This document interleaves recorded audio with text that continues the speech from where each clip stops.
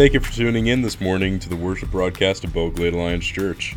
Belle Glade Alliance Church is located at 425 East Canal Street North in Belle Glade, with live worship services every Sunday at 11 a.m. For more information, visit us online at www.belgladealliance.org. Now let's join Pastor Kevin for this morning's message. Well, I've told you from the beginning that our study of the book of Acts has been not one of watching what people went and did for God, but it's same as the Gospel of Luke was. It is the continuing story of the way in which God has worked. And yes, he has worked through his church. He has worked through his people. But God is the one, God is the hero of the story. God is the one who continues to do the work. In fact, there's a balance that I love to watch, a partnership, if you will, that exists between us and God. And when we don't hold those two aspects of that partnership and balance, I think that we lose sight of what's truly supposed to be going on. And here's what I mean by that, and we're going to see it demonstrated in our text as well. But there's lots of people, faithful people, people who love Jesus, people who want to see the kingdom built, see gospel transformation. They want to see lives change, and so they go and try to do something for God as if they had it in their own to do for God. And a lot of times these are met with frustration because God doesn't expect us to just go and do something for God. Conversely, God does not expect us to just sit back and take a passive posture and just watch him go do work and not get involved. That's not in balance either. In fact, what we see through the scriptures, and those of us who have engaged with the Lord in ministry and in mission have recognized is that there's a partnership. God is the power. God is the one who does it. But he does it through willing participants. He does it through his church. God, by his grace, for reasons I can't possibly understand, chooses to use even us, even Christians throughout history, to be the vehicle of his grace to those who are yet to know him.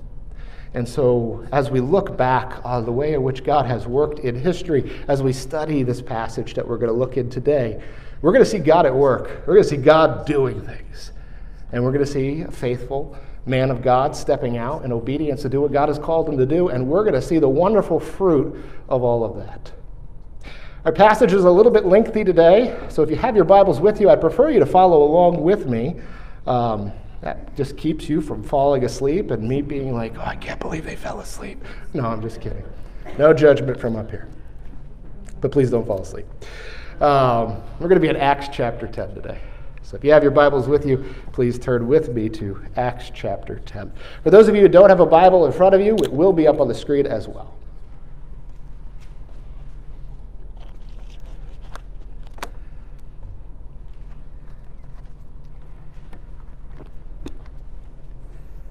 All right. Acts chapter 10. We're going to start reading in verse 1. And here's what it says. At Caesarea there was a man named Cornelius, a centurion in what was known as the Italian regiment. He and all his family were devout and God-fearing. He gave generously to those in need and prayed to God regularly. One day, at about 3 p.m, he had a vision. He distinctly saw an angel of God who came to him and said, Cornelius. Cornelius stared at him in fear. What is it, Lord? He asked. The angel answered, your prayers and gifts to the poor have come up as a memorial offering before God. Now send men to Joppa to bring back a man named Simon who is called Peter. He is staying with Simon the tanner, whose house is by the sea. When the angel who spoke to him had gone, Cornelius called 2 of his servants and a devout soldier who was one of his attendants. He told them everything that had happened and sent them to Joppa. About noon the following day, as they were on their journey and approaching the city, Peter went up on the roof to pray. He became hungry and wanted something to eat. And while the meal was being prepared, he fell into a trance. He saw heaven opened and something like a large sheet being let down to earth by its 4 corners. It contained all kinds of 4-footed animals as well as reptiles and birds. Then a voice told him, get up, Peter, kill and eat. Surely not, Lord, Peter replied. I've never eaten anything impure or unclean. The voice spoke to him a second time. Do not call anything impure that God has made clean. This happened 3 times, and immediately the sheet was taken back to heaven. While Peter was wondering about the meaning of the vision, the men sent by Cornelius found out where Simon's house was and stopped at the gate. They called out, asking if Simon, who was known as Peter, was staying there. While Peter was still thinking about the vision, the Spirit said to him, Simon, 3 men are looking for you. So get up and go downstairs. Do not hesitate to go with them, for I have sent them. Peter went down and said to the men, I'm the one you're looking for. Why have you come? The men replied, We have come from Cornelius the centurion. He is a righteous and God-fearing man who is respected by all the Jewish people. A holy angel told him to ask you to come to his house so that he could hear what you have to say. Then Peter invited the men into the house to be his guests. The next day, Peter started out with them, and some of the believers from Joppa went along. The following day, he arrived in Caesarea. Cornelius was expecting them and had called together his relatives and close friends. As Peter entered the house, Cornelius met him and fell at his feet in reverence. But Peter made him get up. Stand up, he said. I'm only a man myself. While talking with him, Peter went inside and found a large gathering of people. He said to them, You are well aware that it is against our law for a Jew to associate with or visit a Gentile. But God has shown me that I should not call anyone impure or unclean. So when I was sent for, I came without raising any objection. May I ask why you sent for me? Cornelius answered, 3 days ago I was in my house praying at this hour, at 3 p.m. Suddenly a man in shining clothes stood before me and said, Cornelius, God has heard your prayer and remembered your gifts to the poor. Send to Joppa for Simon, who is called Peter. He is a guest in the home of Simon the tanner, who lives by the sea. So I sent for you immediately. It was good of you to come. Now we are all here in the presence of God to listen to everything the Lord has commanded you to tell us. Then Peter began to speak. I now realize how true it is that God does not show favoritism, but accepts from every nation the one who fears him and does what is right.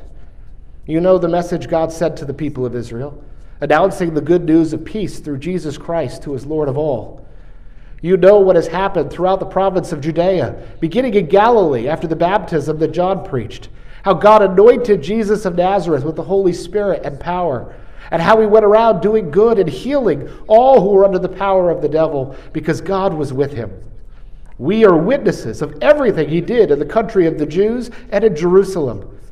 They killed him by hanging him on a cross, but God raised him from the dead on the 3rd day and caused him to be seen. He was not seen by all the people, but by witnesses whom God had already chosen, by us who ate and drank with him after he rose from the dead. He commanded us to preach to the people and to testify that he is the one whom God appointed as judge of the living and the dead. All the prophets testify about him, that everyone who believes in him receives forgiveness of sins through his name. While Peter was still speaking these words, the Holy Spirit came on all who heard the message. The circumcised believers who had come with Peter were astonished that the gift of the Holy Spirit had been poured out even on Gentiles, for they had heard them speaking in tongues and praising God. Then Peter said, Surely no one could stand in the way of their being baptized with water. They've received the Holy Spirit just as we have. So he ordered that they be baptized in the name of Jesus Christ. Then they asked Peter to stay with them a few days. Well, I appreciate that. That was a long passage. Stretch. Take a deep breath. Wake up. All right. Now, it's an exciting passage, though, right?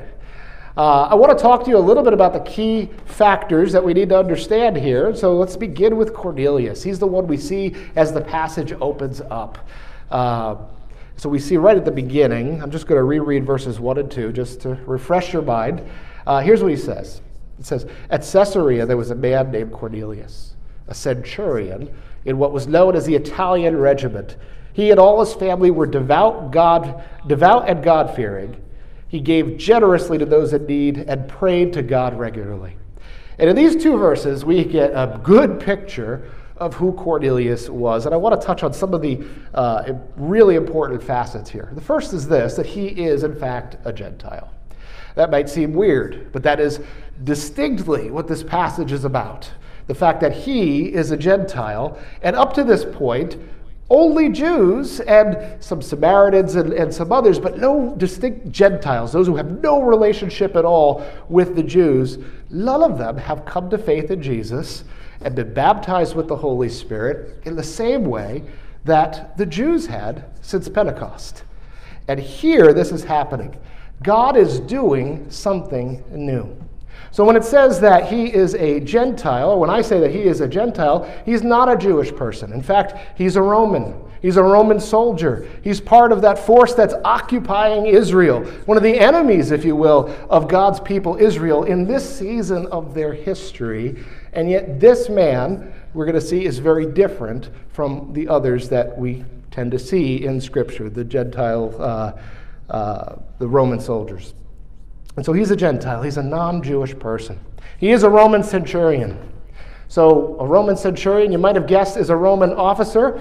And if you guessed about centurion, century, cent, it's 100. He would be the captain or the leader, the officer in charge of 100 men within the Roman army. And so within a Roman legion, which is how they kind of gauge how many people they're sending off into battle, how many legions is the army sending, a legion consists of 60 centurions. And so he would have been in charge of 100 men and 60 centurions like him, and their men would have went off to battle every time a legion of the Roman army was commissioned to go and fight. And so he was a man of status, and he was a man who was probably here in Caesarea, stationed there with his men to keep the peace and to be there in case any kind of threat came against the city. He would have been among the first responders. But here's another key to who he is that we see in the text. That he's referred to as a God-fearer. A God-fearer was actually a category of people, and we see them a couple times throughout the New Testament. And I want to make sure you understand who it is we're talking about when we read passages such as this. This is not a man who had no association with Judaism. This is not a man who only a little bit knew about the God of Israel. In fact, this is a man who, in many ways, we would have considered a convert to Judaism. Somebody who came from among the nations, somebody who was part of the Roman world, and yet had at some point come across the truth of the God of Israel, the God of the Old Testament, the God of the Jews, and had said, "This is my God, these are my people," even though he himself wasn't Jewish. And so those people who come from the nations and give their life over to the God of Israel, they tend to fall into two categories. There are converts who make the full transition, and then there are those who come all the way except that they stop at one point. And so circumcision is that dividing line. That's what's necessary for conversion, and that is the number one reason we know from history why people, God-fearers, didn't make that all the way move to be converts. But in all ways you can imagine, this was a man who had given himself to Yahweh, a man who had given himself to the God of Israel. And we see that demonstrated throughout the text. We see that he has familiarity with the Jewish scriptures. We see that he is aware of what has been going on with this Jesus in the land, because Peter's speaking to him as if he's aware of these things, right? He is generous to the Jews in need throughout the area. In fact, his people go to Peter and say, he is loved by all the Jewish people. And so he has a great reputation among the Jews in this area. And we also see something interesting in verse 3, that he's praying along the same schedule of prayer as the Jewish people. See, we have very informal prayers. We pray at meals perhaps, but then we pray when a need arises. We pray when we have to get down on our knees before the Lord. Hopefully you're praying in scheduled quiet time with God. But when it comes to the Jewish people in the ancient world, they prayed at 9 a.m. and at 3 p.m., the times of the offerings at the temple. And so here we see even this God-fearer, this Roman centurion, is praying along the same schedule that the Jewish people were. But he wasn't a Christian. He was a God-fearer, somebody who recognized the God of Israel, but he had not yet heard and responded to the gospel. And so here is who Cornelius is. And I want to just connect the dots here. Let me read a few more verses here from verse 3 on. It says, "One day at about 3 in the afternoon, at that time of prayer, he had a vision. He distinctly saw an angel of God who came to him and said, "Cornelius." Cornelius stared at him in fear, which I think we all would have. "What is it, Lord?" he asked. The angel answered, "Your prayers and gifts to the poor have come up as a memorial offering before God. Now send men to Joppa to bring back a man named Simon, who's called Peter. He's staying with Simon the tanner, whose house is by the sea." When the angel who spoke to him had gone, Cornelius called 2 of his servants and a devout soldier who was one of his attendants, and he told them everything that had happened and sent them to Joppa.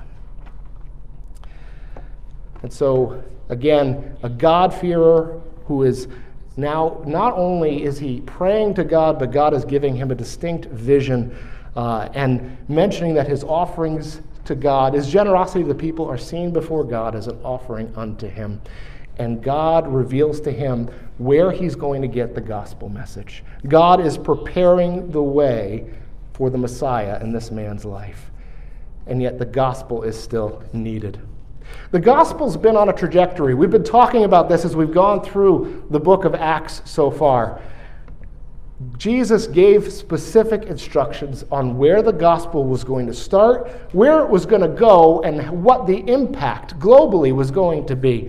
We saw this in Acts 1:8. He says to his disciples, he says, "But you will receive power when the Holy Spirit comes on you, and you will be my witnesses in Jerusalem," which is where they were, "and then to all of Judea and Samaria, and to the ends of the earth." The gospel has a trajectory. And so far, in what we've read in Acts, so far in the history of the early church, it has started in Jerusalem. Because of persecution, it has spread out now to various parts throughout Judea and Samaria, but it still has to go from there. Another way to look at it is this: it has been in the world of the Jews. It has been in the world of Israel. Up to this point, it's only Jewish populations and then the Samaritans who have even had an opportunity to respond to the gospel. And so in the trajectory of the gospel to go to the whole world, it had to transcend the boundaries of the Jewish world because God is the God of the whole world. And we're seeing this next step in the advancement of the gospel in our passage here. Again, the gospel was intended to go from the Jews to everybody because God is the God of the whole world. Now you got to remember, at this point in history, the Jews have been God's chosen people, God's elect ones for a very long time, a couple thousand years. But again, they were a vehicle through which God was going to reconcile not just Jewish people, but all people. Because in the Garden of Eden, Adam and Eve were the first human beings, not the first Jews. They were our parents, all of our parents. So, and because of that, all humanity was separated from God, and God, who created all, desired to reconcile all. So we see Cornelius and how God is working. Let's take a look at Peter. Peter, of course, is a Jew, by contrast. He has grown up among God's chosen people, the ones, not among those, but the ones who had received God's revelation through the prophets, those who had the scriptures of the Old Testament, those who had the law of Moses, those who had the long history of God's direct engagement with their people, those who had the law, whereby they governed their life in such a way to live so that they might please God and to avoid those things that displease God. That when they displeased God, they knew what was required of them in order to be reconciled to God through atonement. This is the long relationship that they had, that Peter's people had. And so part of what that did was cause this dichotomy, cause this division, if you will, between this Jewish group who had the revelation of God, who had the law, who strove to live such a way as to please God, and the Gentiles, who didn't have the law, who lived how they wanted to live, and in many ways lived in such a way that it would be disconnected from the way in which God has called his people to live. And so they distanced themselves from Gentiles. They saw it as clean and unclean, and Jewish people did not want to be defiled by associating with the unclean. And so God gives Peter this vision. In preparation for the advance of the gospel from the Jews to everybody, in preparation for it to launch out to the ends of the earth, for this next stage in the gospel advancement, he gives him a dream. And I just want to reread this dream. This is starting in verse 9 of our text. It says, "About noon the following day, as they were on their journey and approaching the city, Peter went up on the roof to pray. He became hungry and wanted something to eat. And while the meal was being prepared, he fell into a trance." We had some conversation about that this morning in Sunday school. What is a trance? He wasn't sleeping, so it wasn't a dream. And this didn't literally unfold before them so that everybody around Peter saw it. So instead, during his waking time, as he was sitting waiting for the meal to be prepared, God gave him directly a vision in his waking state. So that's what we mean by a trance. Verse 11. "He saw heaven opened and something like a large sheet being let down to earth by its four corners. It contained all kinds of four-footed animals, as well as reptiles and birds. Then a voice told him, 'Get up, Peter, kill and eat.' 'Surely not, Lord,' replied Peter. 'I've never eaten anything impure or unclean.' The voice spoke to him a second time, 'Do not call anything impure that God has made clean.' This happened 3 times, and immediately the sheet was taken back to heaven." What is it with Peter and needing to hear things 3 times? I don't know. But let me tell you something that this is not talking about. This vision, this trance, this revelation from God had absolutely nothing to do with the kosher dietary laws. This had nothing to do with what Peter was from there on out allowed to eat or not eat. That's a matter for a completely different text and a completely different conversation. It had nothing to do with the food. This was an illustration. Because up till this point in history, the Jews, even the Christian Jews, saw the Gentiles as unclean, saw them as distinct, different, farther away from God by far, a different category of person than they were before God. And this was an illustration, a metaphor, a direct vision from God demonstrating that God is now making clean that which has always been perceived by the Jews as unclean. And God is reconciling Gentiles to himself. We know that this is the meaning of the message. We know that Peter got the message because in verse 28 it says this, "He said to them being Cornelius and those who gathered in his home, 'You are well aware that it is against our law for a Jew to associate with or visit a Gentile. But God has shown me that I should not call anyone impure or unclean.'" God is reconciling all of humanity, all people, to himself. God is the God of the whole world. I want to draw your attention to a few details of Peter's encounter with Cornelius once he arrives at his home. I'm going to give you 3 different things that I noticed as I was going through here. I'd give you the full list of 24, but we'd be here until next Mother's Day. So I'm just going to give you 3 things that I want you to focus in on in this interaction with Peter and Cornelius in Cornelius' home. The first is this, that God has prepared the way. That might seem obvious, but let's not miss it. Because a lot of times there's things we know up here, and then there's things we put in practice, and they don't always align. So I want you to hear this, and believe this, and believe that God continues to do this. God has prepared the way. Remember, Cornelius is a God-fearer. That means that long before he met Peter, God was working in his life. It means that even long before he got this vision of an angel telling him to go get Peter, God was working in his life. At some point in his military campaign, in his military career with the Romans, he encountered Jewish people and through them heard about the one true God of Israel, learned about the scriptures, and came to faith in the one true God in that way and became a God-fearer. God has been working in his life for a long way leading up to this point. Again, we see even in our text that God sent a vision with an angel providing instructions. And God, on the other side, was preparing Peter to go, that he might be equipped, prepared, ready for the moment that God was calling him to. And as a result, Cornelius was ready not only to respond to the gospel, but excited to hear everything that God's messenger was coming to say. He didn't want to be the only one to hear it. He brought his family into the house. He brought his closest friends into the house, and they were waiting. In fact, they were so excited that when Peter came in, he bowed down before him in reverence. And Peter had to say, whoa, don't worship me. I'm just a human being. But that's how excited Cornelius was. God has been working in his life. You know, sometimes God's engagement with people who we share the gospel with is obvious, kind of like this. Sometimes we go to share the gospel and we're all nervous. We work ourselves up into a tizzy. What are they going to say? What are they going to ask? Am I going to sound like an idiot? Am I going to hurt this relationship? What if I have, a brain block and I don't know what to say? We're working ourselves up, making ourselves more nervous than we need to be, and we get into that moment and they're just ready to give their life to Jesus. And we realize, wait a second, I forgot. God's been preparing the way a lot farther back than I even know. Sometimes it happens like that. Sometimes it's subtle. Sometimes we have no idea. Sometimes it feels like we're fighting a battle in that conversation, and yet, however it goes, God is always preparing the way. God is always at work. Sometimes we see it, sometimes we don't.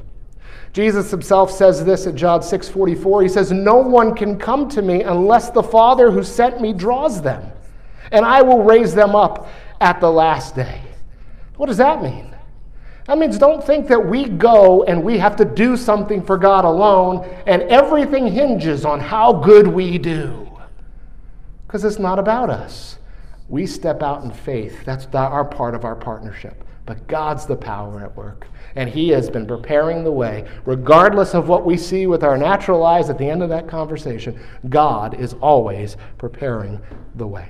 Here's my second observation of Peter's engagement with Cornelius. Peter proclaims the gospel. Now that might seem, again, of course he did. But I still know a lot of Christians that don't necessarily even understand what that means. I heard somebody say the other day to me, I evangelized this week, Pastor. I'm like, oh, that's great. Tell me about it. Well, I was at a restaurant. And I asked the server if I could pray. Is there anything I could pray for them for? I said, that's great. At what point did you share the gospel? What do you mean? Well, listen, let me first of all go ahead and say this. You ask anybody that you want, can I pray for you? That's a good thing. I'll never discourage you from that. But that's a step, and it's a step in the right direction. That's not evangelism. I have people tell me all the time, I invited people to church. That's great. Please keep doing that. But that by itself is not evangelism. That itself is not sharing the gospel. What is sharing the gospel? Sharing the gospel is proclaiming the good news of Jesus, the problem and God's solution and how we respond to that. And we see Peter do this. Here's what happens, even to this God-fearer, even to this guy who knows about God a lot better than some of the other people we've seen evangelized in Acts so far. Here's what he says. This is verses 39 to 43. Peter's talking. He says, "We are witnesses of everything Jesus did in the country of the Jews and in Jerusalem." Catch this. "They killed him by hanging him on a cross, but God raised him from the dead on the third day and caused him to be seen. He was not seen by all the people, but by witnesses whom God had already chosen, by us who ate and drank with him after he rose from the dead. He commanded us to preach to the people and to testify that he is the one whom God appointed as judge of the living and the dead. All the prophets testify about him that everyone who believes in him receives forgiveness of sins through his name." Now he put it within this larger narrative explaining what the Bible says about our problem of sin and what God has done as solution. But what is the gospel? Jesus died on the cross for our sins, and God raised him from the dead, and only in him can we be forgiven and reconciled to God. That's the gospel message. And Peter was sure to proclaim it because that is the only gospel, the only doorway. What God has done in Jesus Christ, the only means of salvation, and we must proclaim it. And Peter did.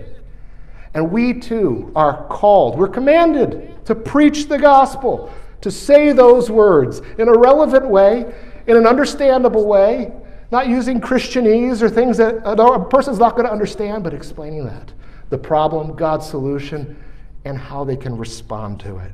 We're commanded to preach the gospel. And we should be inspired to preach the gospel.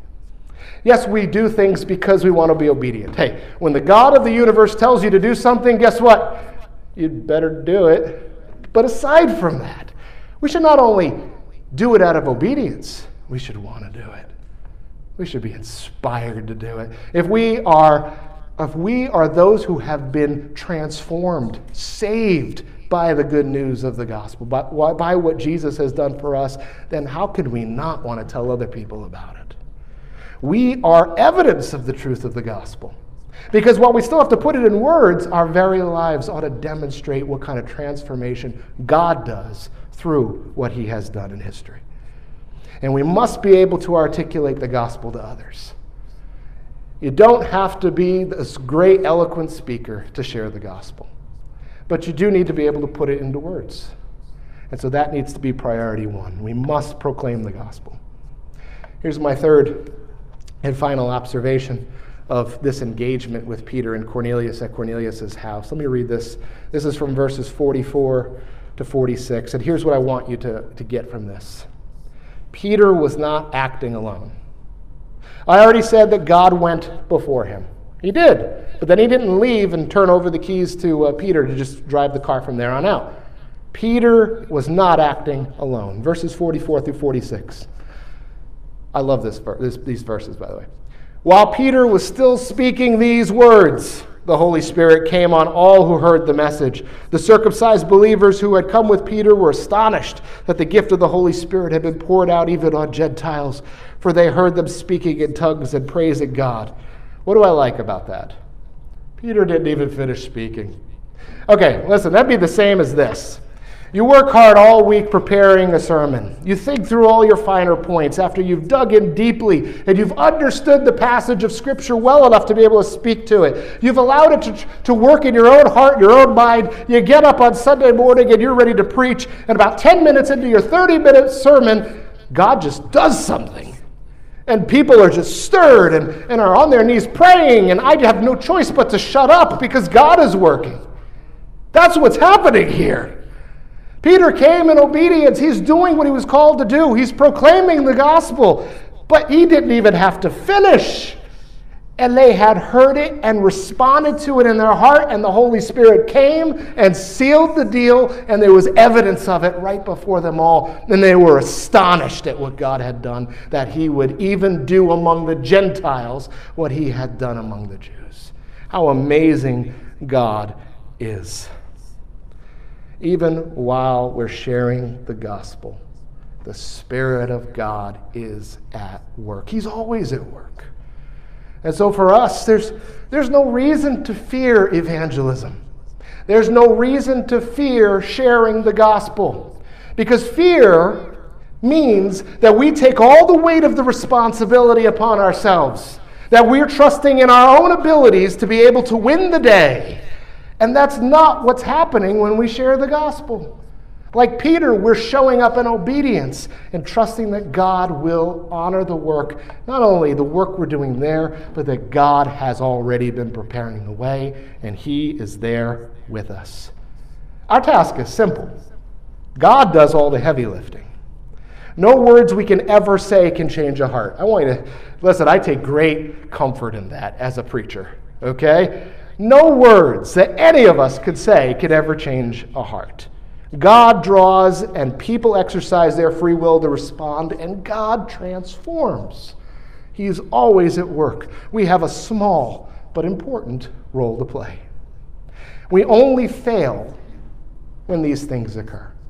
We only fail when we don't evangelize, or when we don't articulate the gospel, or we're not willing to lead new believers in discipleship. We're all like, glad you know Jesus. Have a nice day. Those are three things I could say, yeah, you failed. I know there's times in my life I failed. Moments when I should have shared the gospel. Moments when I stopped short of sharing the gospel. Even moments when I was so excited I led somebody to faith in Christ. I brought them to church, but then I just trusted that the church was going to do their thing discipling them, and I realize now I should have helped them to understand how to read the Bible, how to pray, and walk through this new life with them so they didn't feel alone. Those are the moments when we fail. But we don't fail when we go and proclaim the gospel, regardless of the outcome of those gospel-centered conversations. If we proclaim the gospel and they don't believe, that's not a failure. If you remember my story, I know most of you do, the person who shared the gospel with me did not get a favorable response on the first visit. We were in the library, and I got irrationally mad and screamed at her in the library for daring to talk these words to me. That was bad. And here's what most of us would have done, probably myself included. Well, hopefully seeds planted. Not doing that again. Instead, she followed it up a day or two later with another gospel-centered conversation and inviting me to church. And of course, God poked at my guilt in that moment, and I said yes to coming to church where I heard the gospel clearly, and I was at that point ready. Praise the Lord. I'll tell you right now, in our day and age, with so many different competing ideas and worldviews all out there, people are probably not going to respond positively on the first time. They can. Don't ever doubt what God can do. But even if they don't, that doesn't mean they won't respond positively the second, the third, the fourth, the 15th time they hear it, which is why we need to be concerned about giving people multiple opportunities to hear and respond to the gospel. So God isn't only the God of the Jews, but God is the God of the whole world. God isn't only the God of the church, but he's the God of the whole world, which means that outside, those who are not in any church anywhere in the world today, those who are not regarding the Lord today, he wants to save them. God is on mission to bring salvation, to build his kingdom, and we should all be humbled and excited that he chooses to do that through us.